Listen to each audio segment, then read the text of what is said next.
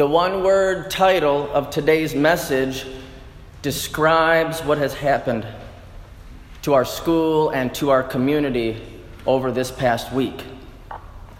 Shaken. No one expected these things to happen.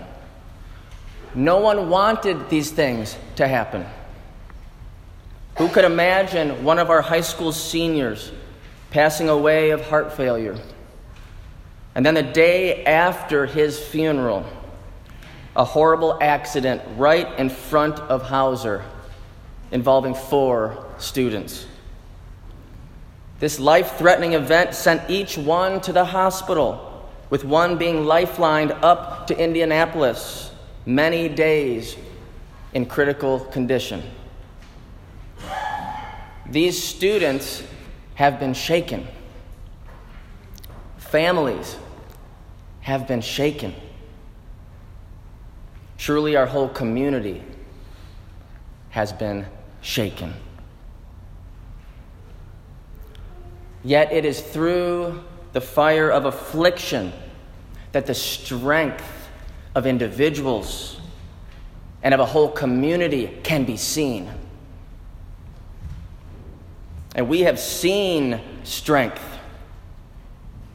We have witnessed unity. We have heard prayers. Even through the worst circumstances, when we look to God, good can come.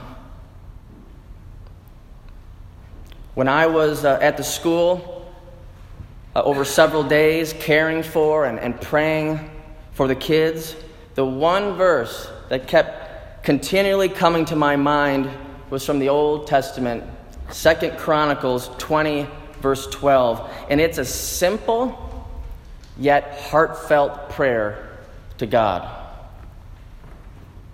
We do not know what to do, but our eyes are on you.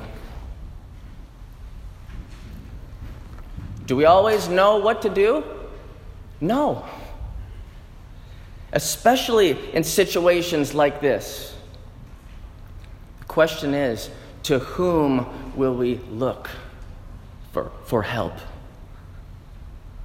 We will continue to be people of faith, people of hope, people of God. So even though we seek to be strong in our faith, it doesn't mean that we don't have questions. Many, of course, have that classic question, the question coming to the fore, why God? Some understanding will come, but every answer will not be understood this side of heaven. God is not surprised or offended by our questions. He's not surprised by the anger that some people have. He says, I know. It's okay. We're going to get through this. See, everyone's level of faith is different. The way people respond is different. The way people grieve is different. And so, in the days and weeks and months to come, we need to be sensitive and understanding and compassionate toward one another and towards those who have been most affected. Now, I realize today that I'm mainly talking about an unexpected death and an accident that has rocked our community. But with the rest of this message, know that the truth of God's word and his promises can comfort you with the difficult things you've experienced recently and can offer you help from the pain and the loss that you've experienced in your past. So we now move into the 2 ingredients that are needed for us to move forward with emotional healing. Time and trust. Let's get those two T words in there. Time and trust.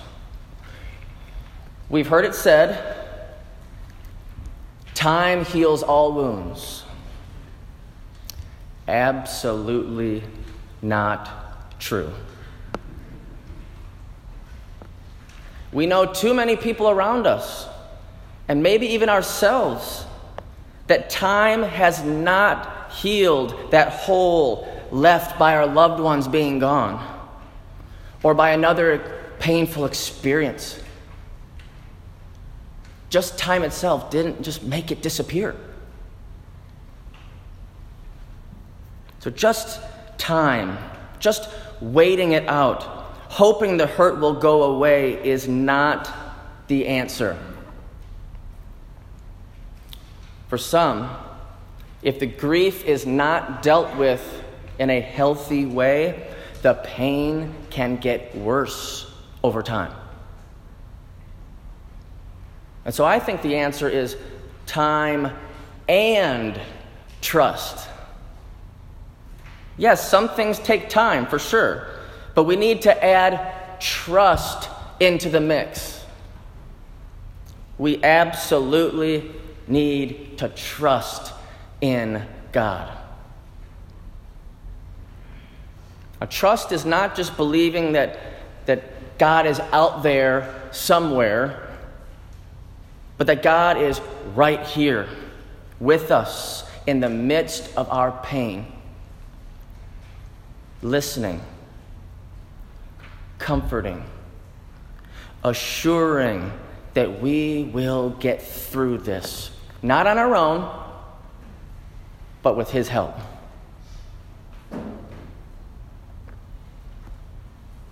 Our next verse says, "The Lord is good, a refuge in times of trouble. He cares for those who trust in Him." See, trust involves drawing near in relationship. See, letting someone in to your life. Letting them know what's really going on. Just like talking with the children earlier. They're not to keep that hidden inside. Some of us do that deep into our adulthood. We just keep it inside, buried. There's no light there when it's buried until we bring it out into the light of God. And the light of day, so to speak, for other people to offer us some tangible care that we need. And it's when we bring it out in prayer and with others that God can start to really move.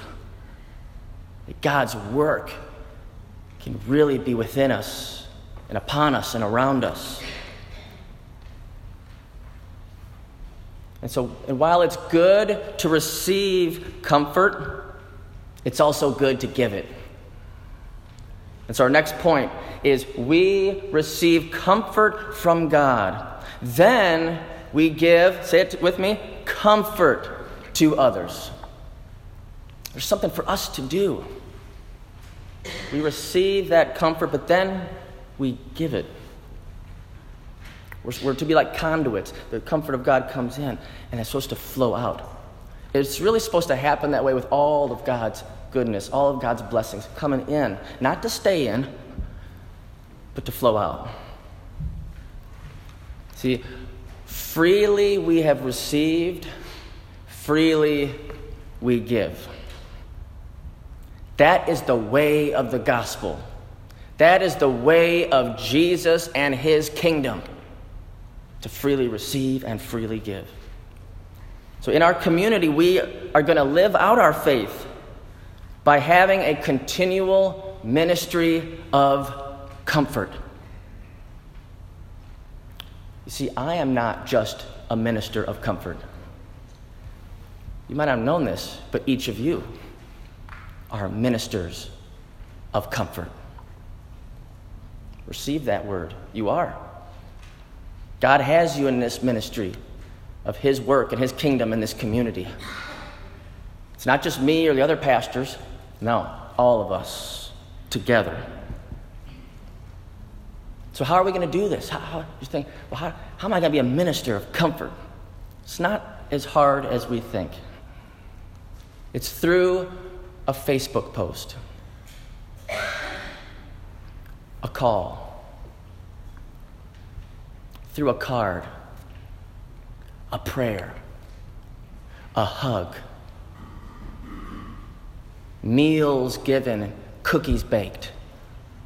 All these things, these simple yet profound expressions of love and care. We all can do it.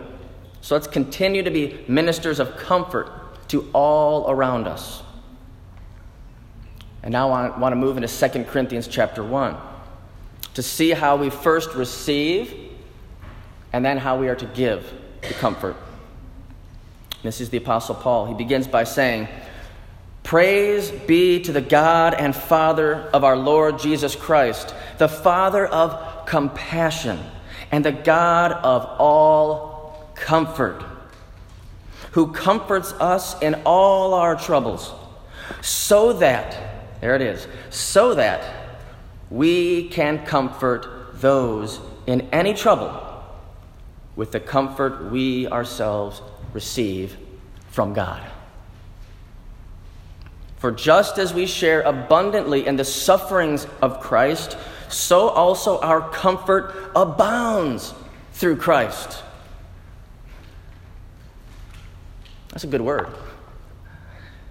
See, now we cut to a few verses later in chapter 1 when Paul talks about an experience where he was shaken. I mean, he was really shaken. You're going to hear these words. He says, this is him in the ministry with the others. They were traveling, sharing the gospel, but trouble came upon them. He says, "We were under great pressure, far beyond our ability to endure, so that we despaired of life itself. Indeed, we felt we had received the sentence of death. But this happened, that we might not rely on ourselves, but on God, who raises the dead. He has delivered us from such a deadly peril, and he will deliver us again. On him we have set our hope that he will continue to deliver us." Well, he went through it. He said, "I can't even endure. I'm feeling like despairing of life. I feel a sentence of death. This is a lot going on." But then he knew God was his deliverer, his rock, his refuge, his all in all. And we can know that too. See, these last few verses in 2 Corinthians 1 set up the truth of our next point, and that is what life throws at us to shake us, God will use to make us.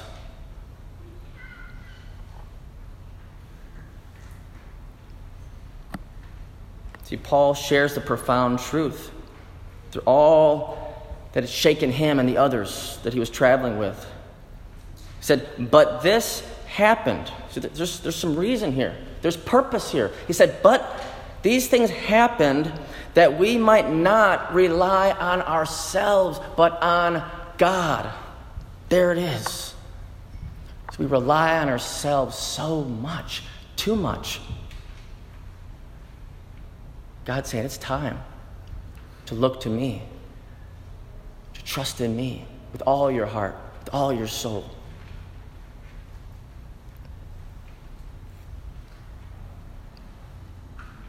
So what has happened in our community over the past week has shown us that we can't rely on ourselves. We must rely on God. See, when we totally depend on God, He will develop us through our difficulty. He will strengthen us through our suffering, and He will bring purpose through our pain. Earlier, I quoted a popular phrase that is false. Now here's one that is true. One we've heard a lot over the years. Problems will either make you or break you. So we have a choice with all that we've been through to move toward God, which will make us, or to move away from God, which will break us. Moving toward God brings purpose. Moving away from God brings problems. We see people in the Bible who ran from God, figuratively and literally. From the Israelite nation to the prophet Jonah. See, things got worse when they went away. Things got better when they returned. Outside the pain that Jesus endured upon the cross for the sins of the whole world, there's probably no one else that has suffered as much as Job. He lost all of his children and all of his possessions. He lost it all. His wife was yelling in his ear, "Curse God and die." Not the most supportive wife.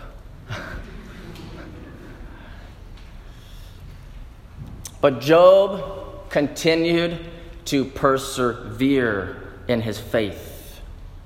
He said, "I'm going to trust in God." And he was stronger in the end for it. And God rewarded him and blessed him many times over.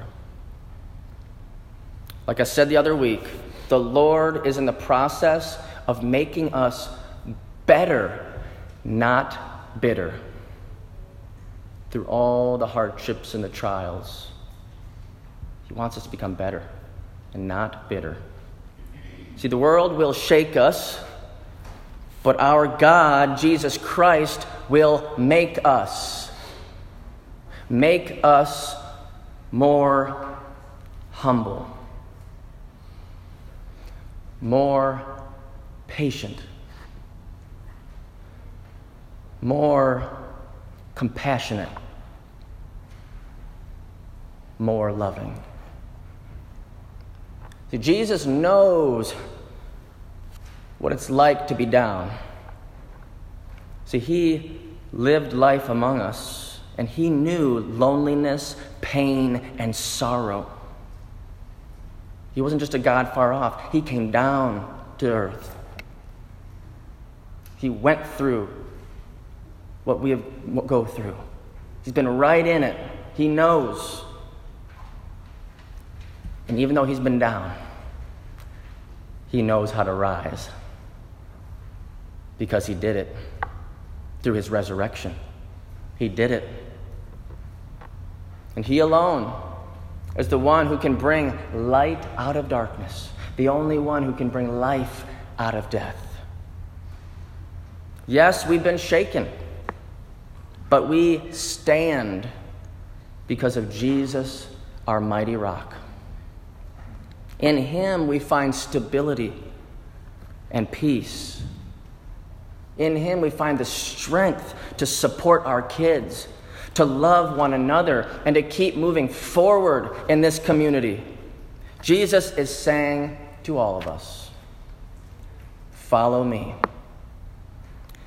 and I will make you people of hope." Let's pray.